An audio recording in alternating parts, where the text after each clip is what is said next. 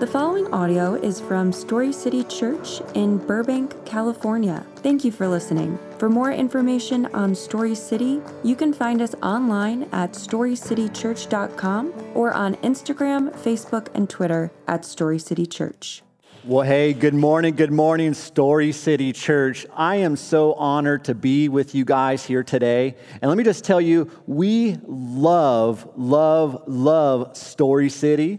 We love your pastors. We love Pastor Matt. We love Pastor Tyler. They've been a blessing to our family as God has begun to lead us back home to LA to be a part of what his church is doing. So we're just deeply honored to be here today. You know, my family, it's me and my wife. We've been married for 15 years, and I wish that you would get to see her one day. You might, and you'll realize why Matt let me come here is probably because of my wife. I definitely married up, to say the least. But we have two children. My son, Reese, he's 14 years old. He's already a better man than I am. And we have a daughter, she's 12. She definitely sets the temperature and the agenda for our house. So she's our princess. So we're just excited to be here. You know, as Matt said, God, we felt, was calling us to come back to LA. And it's interesting that we're here right now during this message because as a church, if you've been following along, we've been going on this journey of what it looks like for the church to be on mission. And literally, that's why our family came here, to be missionaries, a part of what God was doing in the city of LA. And we're so grateful to do that alongside Story City Church. Well, hey, if you've been following along also, you'll know that last week, Pastor Matt took us through Acts chapter 6. I mean, I love this chapter because the church is kind of, as it's forming, it's at an all-time high. This is about 2 years after the death and resurrection of Jesus Christ. The church is just exploding through Jerusalem. It's over 5,000 people. People are coming to Christ left and right, experiencing the Holy Spirit. And he comes out of that and then has me go into chapter 8, which was crazy, right? Because 2 chapters later, the church is in complete disarray. People are scattered all over the place. Now, I know we're skipping chapter 7, but don't worry, because next week we'll be coming back and going through chapter 7. But for this week, to give you some context, it's going to be different than last week because something's happened. It says in the beginning of chapter 8, if you want to follow along, we're going to be focusing on verses 4 through 13 today. But for context, verses 1 through 3 basically tell us that a guy that was introduced in the murder of Stephen is a guy named Saul. Later we know him as Paul. But Saul was introduced, and this chapter starts off saying that Saul was a witness to the murder of Stephen, and he agreed completely with it. It said that a great persecution came over the church that day, that all the believers were scattered except for the apostles across the areas of Judea and Samaria. It says that a few devout believers buried Stephen and grieved over him, but immediately that the believers began to go and share the gospel. Saul, continued to bring havoc down on the church and dragging men and women out of their house to throw them into prison. And that's what brings us to verse number 4 that I want to kick off with you guys here today. In verse 4, it says here that the believers who were scattered preached the fake news not the fake news, but it says preach the good news about Jesus wherever they went. Many of us today might have said it's fake news, right? Because if you look at it at face value, it looks like all hell is breaking out on the church. How could there possibly be good news? They're in disarray. They're scattered everywhere. They've lost homes. They've lost all sorts of things, their way of life. And listen, like the Samaritans, maybe for many of us right now in this season, it kind of seems like that. It seems like there's more transition going on than ever before. It's interesting that book of Acts really is a transitional book that goes from the old covenant to the new covenant. It's a book of transition, and we're in that season as well. Maybe many of us or many of you out there have experienced loss at this time as well. Maybe you've lost your homes. Maybe you've lost family members and loved ones. You've lost relationships. You've lost jobs. Maybe even you lost a sense of identity and purpose. And can you imagine this church at the time? It says in the midst of that there was good news, that they began to spread the word of the gospel. Why was that? You know, remember in verse 2, it said that they grieved for a moment, but immediately they had good news. What would it look like for us? We had no idea, but that good news was about to have an eternal impact on the whole world. Maybe right now, God has really released us from things, and painful as it is, and grieving as we must, but maybe God has released us from things because there's good news that was going to have an eternal impact on our city. What if today a new identity came into your life? What if today a new purpose came into your life? What if you begin to serve and serve under the King of Kings? What if the direction and guidance in your life and the purpose came straight from the Lord of Lords, from the Holy Spirit? What if today you have an opportunity to do exactly what you were made to do? And I believe that is true for us, and I believe we can. Let's look at 1 Peter 2-5. You may not have the verse up there, but you can go back. It says this: "You also, like living stones, are being built into a spiritual house to be a holy priesthood, offering spiritual sacrifices acceptable to God through Jesus Christ." See, at Story City, we believe in the priesthood of all believers. That's you. That's me. That means we carry the gift and the responsibility of reaching all of those in our city. Which brings us to our first point: share the gospel. Share the gospel. When we go on to verse 5, it's going to give us an example of what that looks like. Here we see Philip. It says, Philip, for example, went to the city of Samaria and told the people there about the Messiah. And see, this is interesting because if you remember last week, Pastor Matt introduced Simon in chapter 6 when the church was thriving. They selected 7 men. One of them was Stephen and one of them was Philip. They were partners. They were in charge of distributing food and compassion type ministries. So Philip was Stephen's boy. They were rocking this together. They were serving people, helping people, loving people, ministering to people. As you'll find out next week, and Stephen was martyred. Stephen was killed. So what's interesting is here we are. Philip goes to Samaria and begins to preach the word, but he just saw his boy, Stephen, get murdered. You would think the response is, I'm out of here and I'm shutting my mouth and I'm not saying anything. But the direct opposite happened. What did he see? What did he experience in his brother that shared the gospel and sacrificed for others? Something happened in his heart. Something happened with Philip because he continued on in compassion ministry.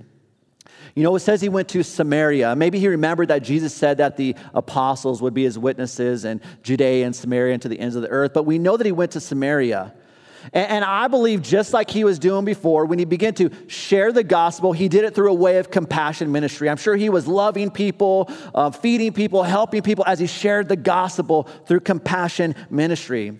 I just think it's interesting how nowadays we talk about compassion ministry like an add-on to the church, like something we do separate, like an extra, like we'll get the church together and then we'll do that down the road. But what you see in the scripture is serving one another, loving one another. Compassion ministry was one of the fundamental characteristics of the first unified church. First unified church. It says in Acts chapter 4, verse 32, that the believers were unified not only in mind, but in heart. That means they didn't just know the word. They didn't just teach the word to one another, but their hearts were led by the Spirit. They were filled by the Spirit, which meant they reached out, they helped, they served, they rescued, they did compassion ministry. The gospel encompasses all of it when it comes to the church. They cared for one another. Let's look at what happened in verse 6 when Philip began to share the gospel. It says that crowds listened intently to Philip because they were eager to hear his message and see the miraculous signs he did. For with shrieks, impure spirits came out of many, and many who were paralyzed or lame were healed. So there was great joy in the city. You could underline that word, great joy in the city, if you like. This brings us to our next point, which is to grow in your faith. Grow in your faith. After knowing kind of the scenario of Philip, Now, Philip wasn't just some bachelor. He had 4 daughters. He had a family. He walked away from his home. He left Jerusalem, traveled to Samaritan, which wasn't a nice city compared to people outside of there. But it said that he went to this place and he began to preach, and there was great joy. Why was there great joy when Philip began to preach? I believe the reason there was great joy is because not only did they hear the gospel of Jesus Christ, but they experienced the gospel of Jesus Christ. It says here that they were freed from unclean spirits, which I'm sure involved all kinds of addictions of sorts. I mean, imagine if you or if our city was under unclean spirits, if we're under the oppression of unclean spirits, how might that look on the surface? Maybe addiction, maybe to drugs, maybe to alcohol, maybe to abuse in the family, maybe to pills, maybe to lust, maybe to depression, maybe to anger. You see, we see these things on the surface, but I'm telling you, within the heart, there are deeper things that we are battling here. Those are fleshly sins, and those are real, no doubt, but I'm telling you, church, that our city is battling deeper things within the heart. Scripture tells us, just like the Samaritans, that this battle that we are fighting is not just of flesh and blood, but a battle of the Spirit. Yes, in the midst of this battle, the Samaritans begin to experience joy. And I believe if our city has hope of joy, in times right now where it seems like bad news is everywhere, things are falling apart, just like Samaria, we can experience joy, and that joy is found in the gospel. And I believe with all my heart, if we continue as we go forward, that our city will begin to experience that as well. It not only says that they experienced joy, but that they listened intently. Man, I love this because nowadays it seems like we're listening more intently than we ever have before, just without the joy part, right? Man, we record every word that you say. We're going to listen to what you say. But it's gone from testimonial truth to TV, social media, and relying on third-party fact checkers to see if it's true or not. But this wasn't the case for Philip. It says that they listened intently. It says that they listened intently and that they were eager to see. Eager to see. Underline that word see if you like. I believe right now with everything that's happening in the world, that our city, Los Angeles, our families, our neighbors, our children are looking to see what the church is going to do. They're looking to see what the church is doing right now. Now's not a time for us to sit back and wait for the dust to settle and see what we're going to do. Now's not the time for us to wrap our arms around what we have and protect everything because it's falling apart. That's not what the church in Jerusalem did. That's not what the church in Samaria did. And that's definitely not what Jesus did, what God did for you and me. Let's take a look at what God did for you and me. In John 1:3, it says that in the beginning, the Word already existed. The Word was with God, and the Word was God. God created everything through Him. So everything came from the Word. Everything. The Word became flesh, that is Jesus. John 3:16, Jesus came to save me. John 1:4, the Word became flesh, that is Jesus. John 3:16, and Jesus came to save me.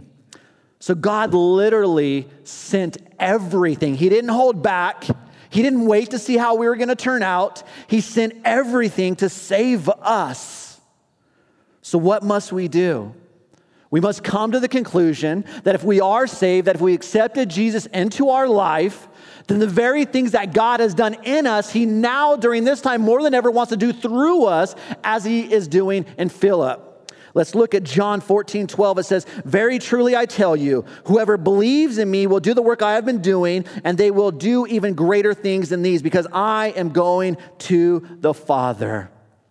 But this is LA, you don't understand.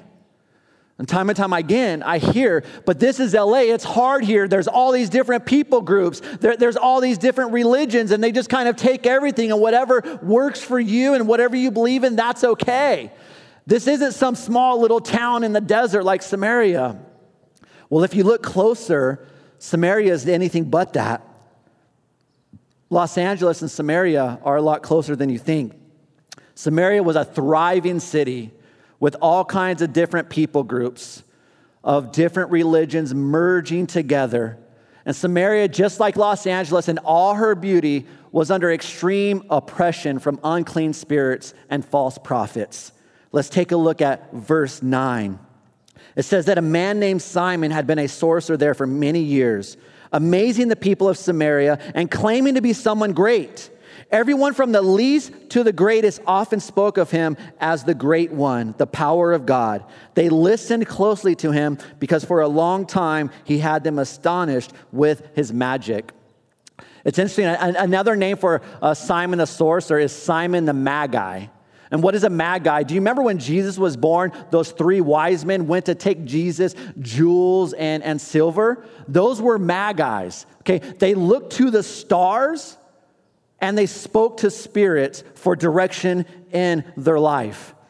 And unfortunately, this very day, many of us still do the same thing. We open up our phones and we go straight to what? We look to those horoscopes. We look to the stars. We look to the horoscopes for direction in our life. We talk to mediums.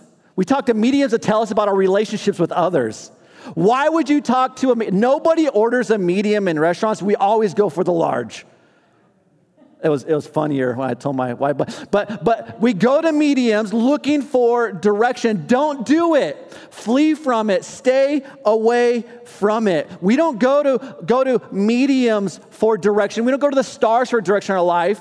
We go to the Creator. We go to the one that placed the stars in the sky. We don't seek the created for direction.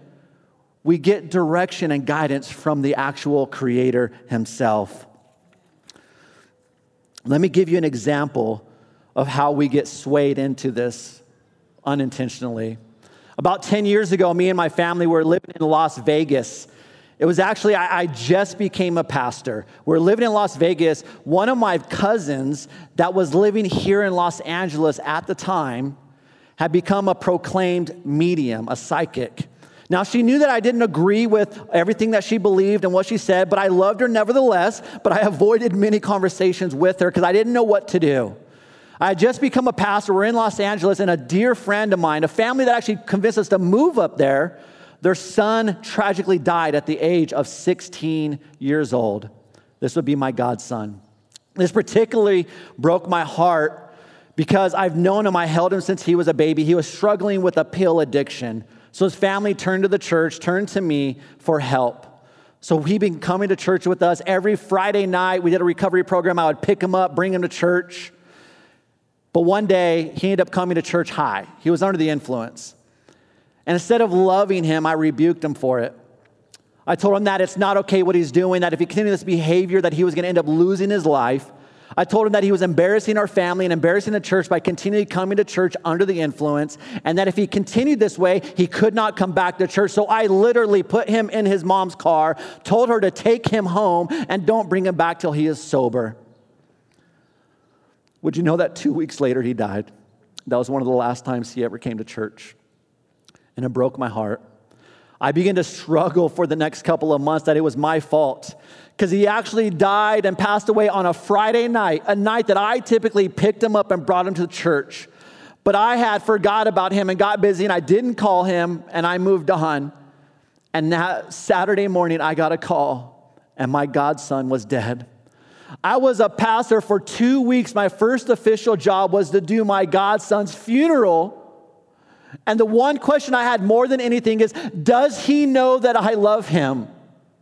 Because our last conversation, I'm not sure that he did. So it was eating me up inside. Of course, I told nobody about it because I didn't want anyone to think bad of me. So here we are, a couple months later. We go to our friend's house, the parents of the child who died. And my cousin, a mutual friend, calls them up, had no idea that I was there. She calls them up. They answer the phone, and she says, "Is Daryl there?" Which was kind of freaky, right? Because she had no idea I was there. "Is Daryl there? Would you put him on the phone? I have a message for him." Now, maybe it was my vulnerability, maybe it was my pride or my curiosity, but I thought, I'll talk to her. And I don't really have to listen to what she says or accept it into my life, but I want to hear what she says so I can discredit her, right? Little did I know that as soon as I put that phone to my head, I would hear words that would rock me to the core for many months to come. I picked up the phone and she said, Daryl, I spoke to Christian, and he wants you to know that it's not your fault and that he knows that you love him. He knows that you love him, and he loves you too. I dropped the phone, I ran outside, and I began to weep and cry. Some of you might think, well, Daryl, that sounds like a good thing. Wasn't that the healing you were looking for? Wasn't that the answer you were looking for? Now, here's the problem. Here's the problem is that the Bible says that it's dangerous. The Bible has a word for it. It's called necromancy. It means speaking to the dead. And the Bible says don't do it because you don't know who you're talking to on the other side. You don't know who you're inviting into your life. Listen, just because something on the other side knows something about your family does not mean they are your family. Don't do it. When we lean into that, we open ourselves up to spiritual manipulation and direction from a spirit that is not of God. But Daryl, weren't you healed from that? Let me give you an example. Literally 48 hours later, I was facing death straight in the eyes. 48 hours later, I was in a dispute with a mechanic over a car, over ridiculous items.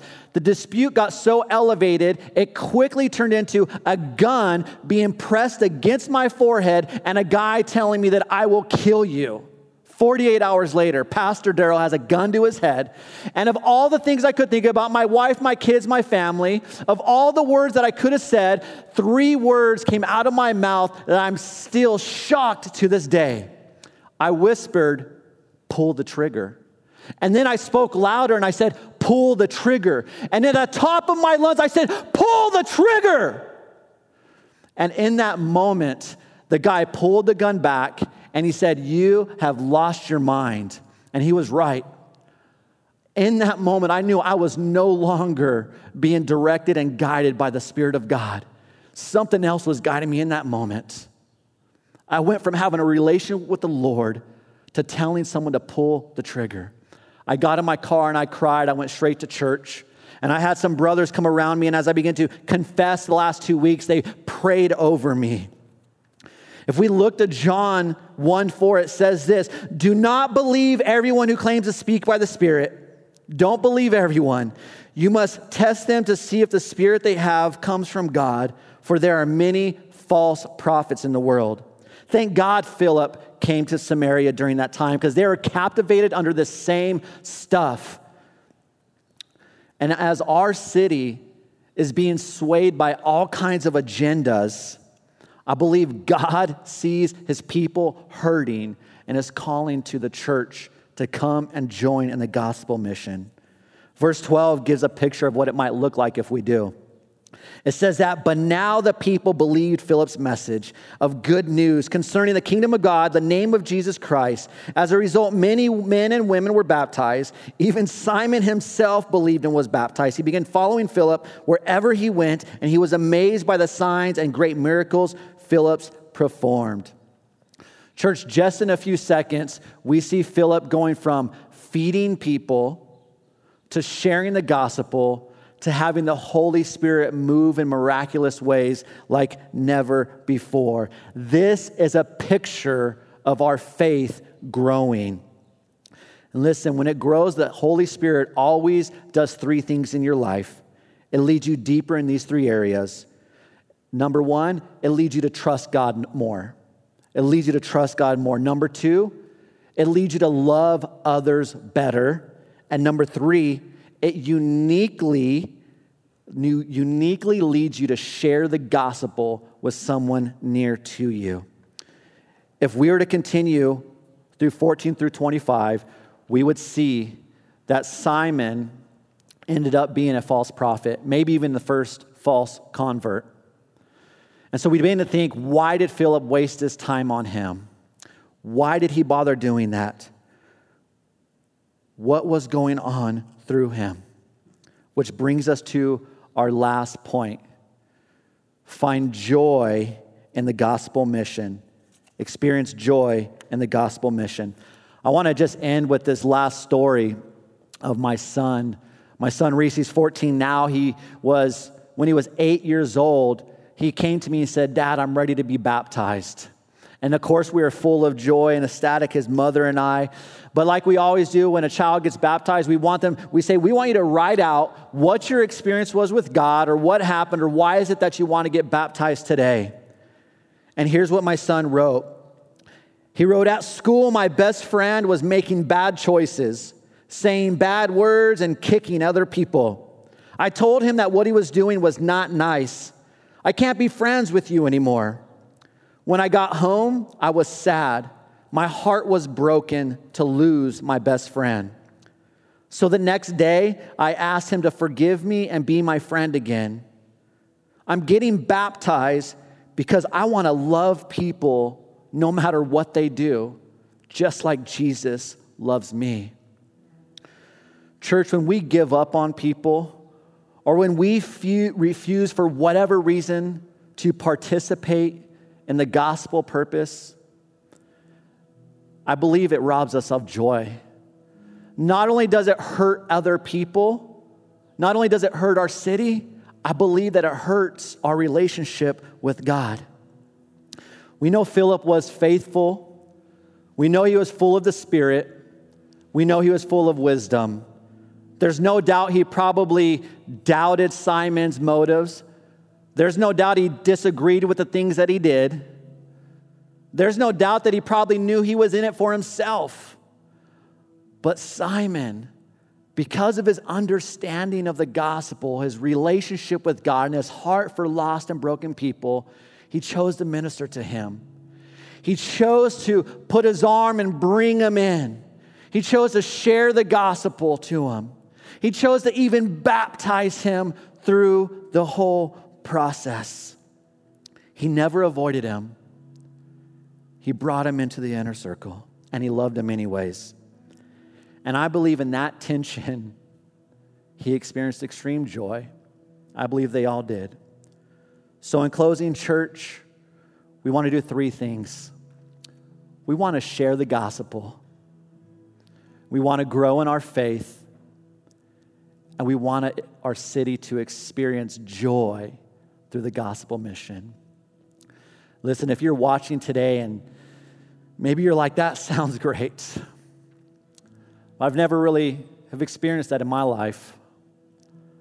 And if you haven't accepted Jesus into your heart as your Lord and Savior, I want to give you that opportunity today. So if you would, I'm going to ask that you would bow your heads with me, and right where you are, just simply repeat these words right after me. God, I thank you that your never-ending love came for us. God, I confess my need for you. God, I accept you as my Lord and Savior. Would you fill my heart with your Spirit as I follow you in the gospel mission? In your Son's name, amen. Well, hey, Story City, if you've made that church, or one of you guys that out there, please message us and let us know, as we would love to come alongside you and talk about some next steps.